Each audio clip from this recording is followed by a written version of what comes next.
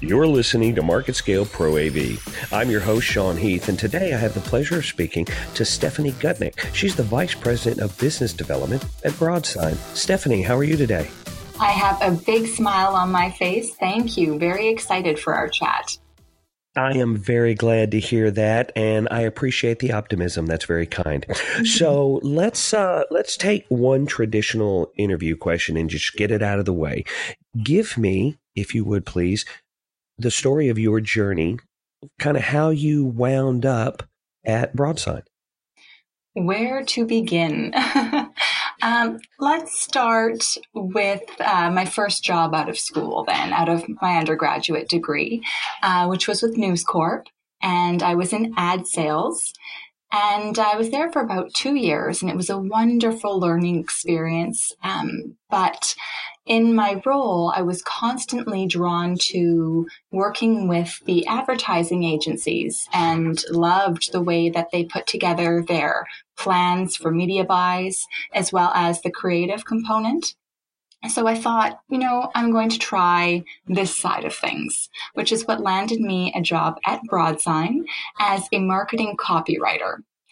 And really, I just found it online. There wasn't anything special that happened about these two pieces coming together. But what was special is the timing in which I arrived at the company. So Broadsign is an ad server or content management system in the digital out-of-home media space. So the digital billboards that you'll see next to freeways or screens in shopping malls, even in cinema. We power all of those worldwide. So I started as a marketing copywriter. There were about 20 odd people employed at the company at the time. And as we've grown, I've had the wonderful ability to, become a manager, then to run the global marketing department. And at the same time, put on another hat, that of business development, to develop programs for us to engage with strategic partners in the ecosystem. So we do the software, but we definitely need to be able to offer turnkey solutions to media owners, such as having partnerships with content creators or hardware manufacturers for the screens and the media players. And so I took that on. That then brought me to exploring further what business development would really entail with Broadsign. And a year ago, I moved to New York. I gave away the marketing aspect of my role to focus solely on biz dev, as well as partnerships with the demand side of the media space. So what happened is we launched another new product, a supply side platform that would allow us to enter the programmatic mediascape. So now here in New York, south of the border, because I was in Montreal beforehand at our headquarters, I'm also responsible for relationships with the demand side, be it demand side platforms, agencies, and or brands. Okay, that's an awful lot of information that you just flooded my brain with. Let me try and sort of break that down just a little bit into pieces that I can understand. So, as you're talking about the signs, the billboards that people see on the side of the road, so external ad placement is the simplest way I can think to put that. But then you mentioned New York, and obviously there is one giant ad placement area in New York. Mm-hmm.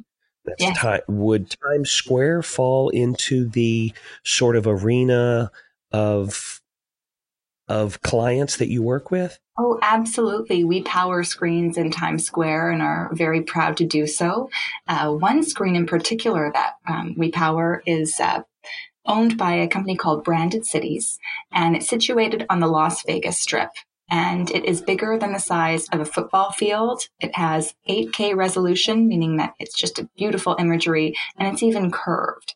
You might have seen this across from the Aria on top of the bubblegum there, and it's just spectacular. So to your question is a good one. The screens can be as small as those that we see in elevators of office buildings, and they can be as large as you mentioned, those in Times Square and the Las Vegas Strip.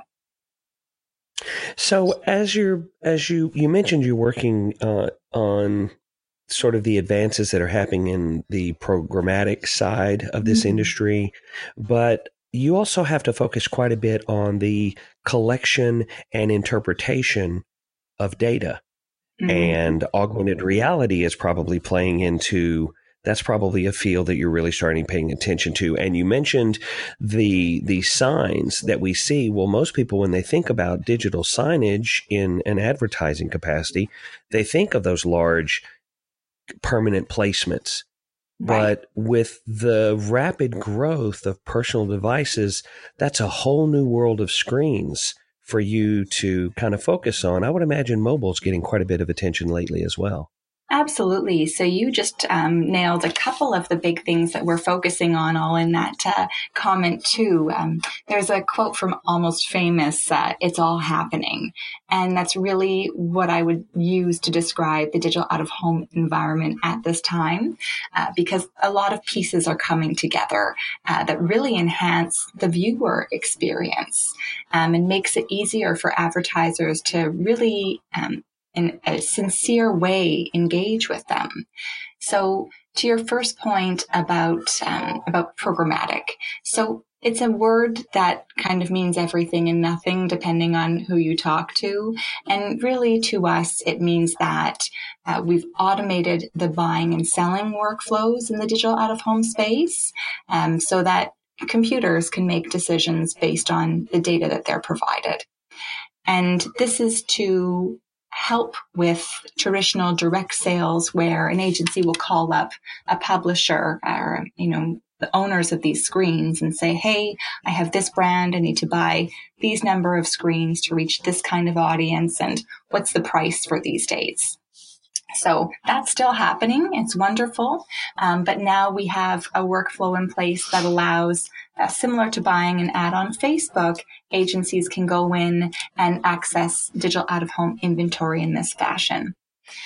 So we've made it easier for digital out of home screens to be part of overall media buys. And that certainly includes, as you mentioned, mobile, because advertising spend on the mobile channel has grown year over year in the past few years. Many of us have at least one phone. I have many cohorts in the space who have two. And we are looking to our phones as means of accessing everything from the news to taking photos to how we get from point A to point B. So as we make advertising become a more helpful part of somebody's daily journey, the mobile phone becomes crucial when interacting with these public-facing digital out-of-home screens because it takes a message from one of the larger screens, and the viewer, if they're interested, can then follow up in a way that becomes personal in a one-to-one fashion on their phone.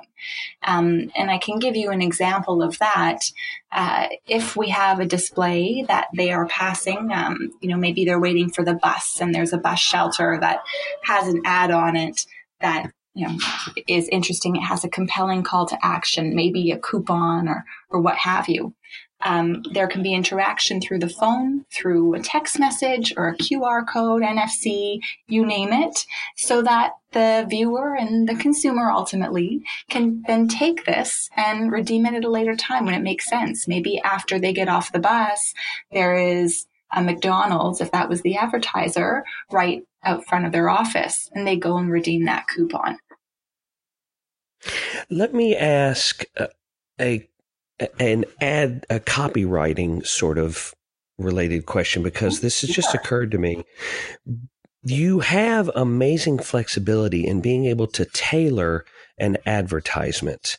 Mm-hmm. And I'm curious as to the thought process when you're thinking about the person seeing the advertisement based on the screen they're going to see it on. For example, this current generation that is coming up, the so-called Generation Z, not so-called, it's Gen Z. They're digital natives. They've grown up with a tablet or a smartphone in their hand. But all of the rest of us, older generation, have smartphones too. Right. How do you sort of tailor a message that would be more relevant to, say, a 17-year-old who might be getting ready to buy their first car or go to college versus someone who is, let's say, a businessman in their 30s who's coming out of a building on Wall Street, but Mm-hmm. the company has a product that could appeal to both of them, but you have to tailor the approach. Yeah, definitely. So that is a great question because it marries the concept of dynamic content, so content that changes depending on various variables, with the whole location versus audience sell.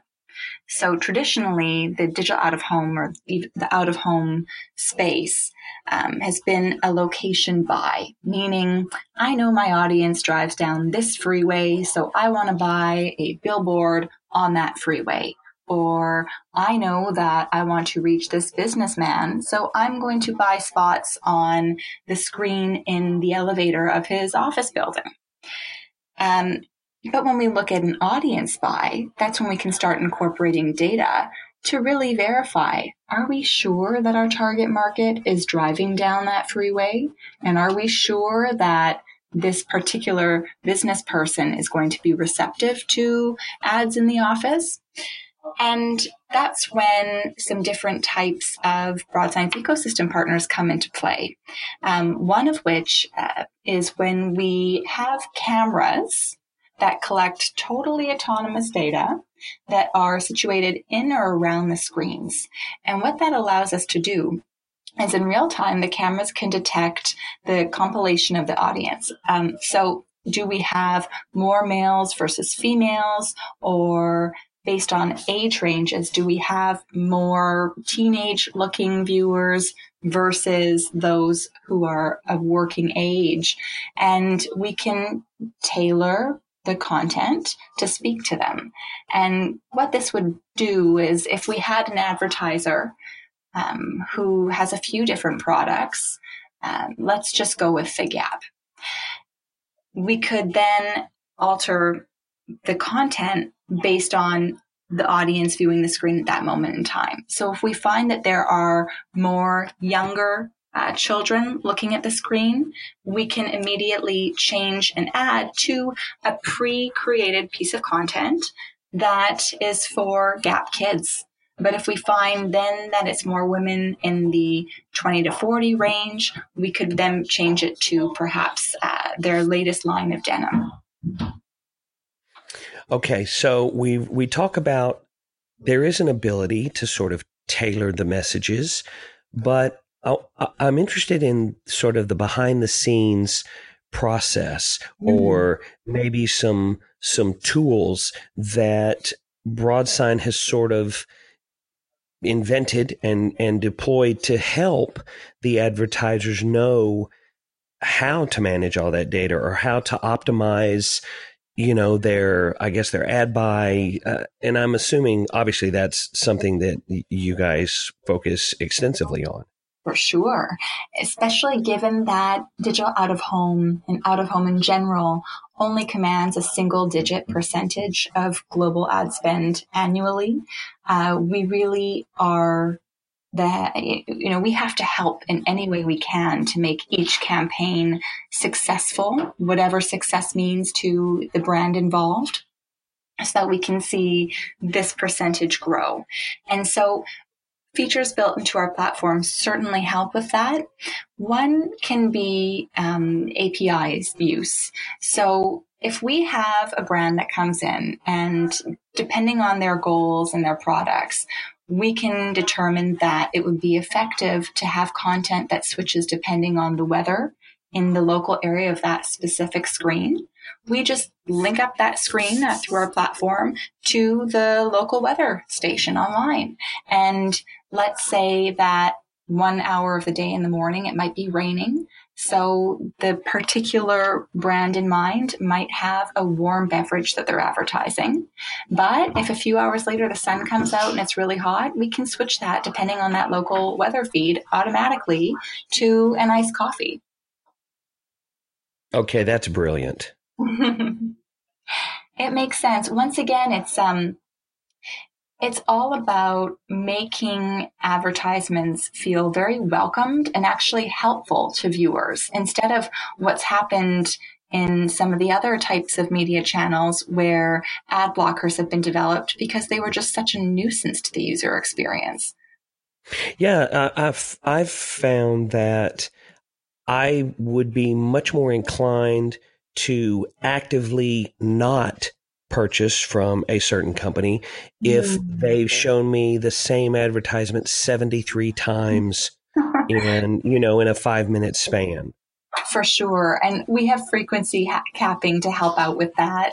What's interesting about digital out of home advertising is that depending on where the display is located, there will be different dwell times. Dwell times being just the amount of time that a typical viewer is in front of a screen or can view the screen. So if it's, once again, a digital billboard on the side of a freeway, that dwell time is going to be, a matter of seconds. And the creative is going to have to be designed in a manner that can get the point across in that amount of time. So, either a very clear picture or just a few words. But in point of care in doctors' offices, Broadsign powers over 30,000 displays and waiting rooms here in the US alone. The dwell time will be longer. And because of that, advertisers definitely have more time to get their point across. However, as you mentioned, we don't want that to be happening X many times in, say, a 30-minute period. So we can certainly frequency cap to make sure that the point is there, but in a way that's respectful of those who are viewing the screen. And that's an interesting point that you bring up. I've always felt that the most effective advertisement is one that doesn't seem like an advertisement, one that just seems like a natural part of the environment.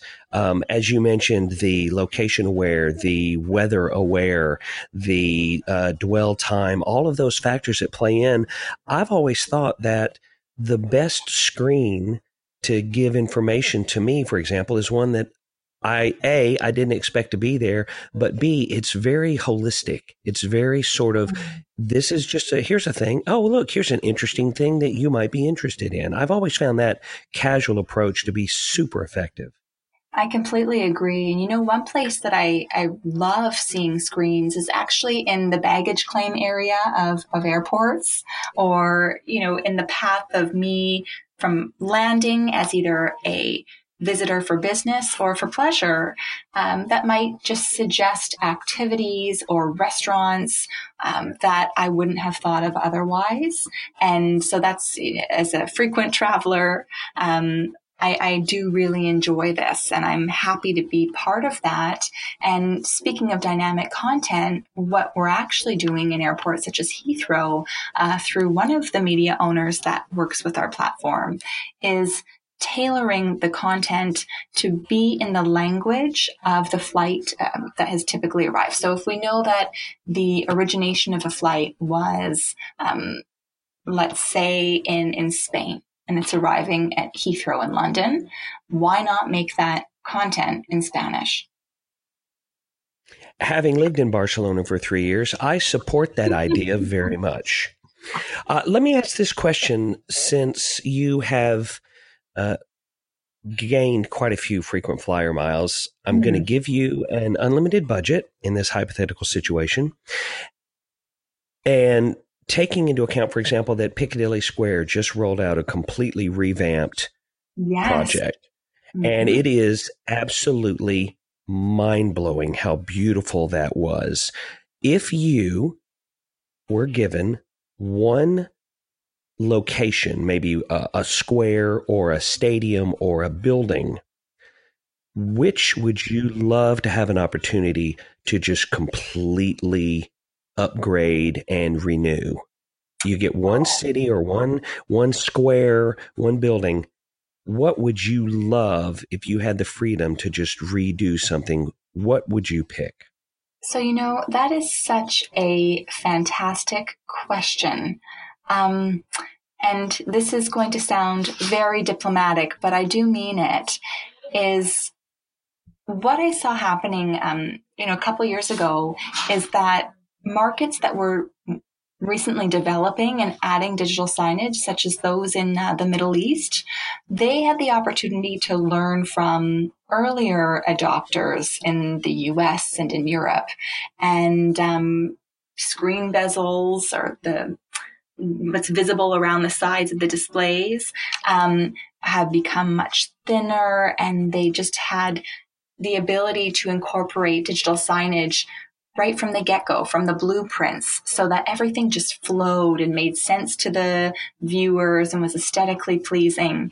And then, like anything, you might look back to some of the markets that had older screens in areas that might not make as much sense because they were an afterthought. And you go, well, I'd like to, redo that because it definitely doesn't look as good. But there's been a lot of investment in updating these networks of screens. And because of that, I really wouldn't be able to point at a specific location and say that needs a complete redo, because I think that those in the digital signage space, once again, are working very hard to increase the percentage of ad spend and really interact with viewers at a sensitive and engaging level. So I think we're good. I think some of those older deployments are being updated appropriately. Well, I really do appreciate you taking the time for me today, Stephanie. And I am planning a trip to Las Vegas even as we speak, so I can go out and see that installation, because I love seeing cool AV. I really do. Today, I've had the pleasure of speaking with Stephanie Gutnick. She is, of course, the Vice President of Business Development at Broadsign. Stephanie, thanks so much for taking the time. Thank you for having me. Thank you for listening to this episode of our podcast. If you'd like to find out more or listen to previous episodes, go to marketscale.com/industries. And if you have a chance, subscribe to the MarketScale publications for the latest articles, videos, and podcasts from your favorite industries.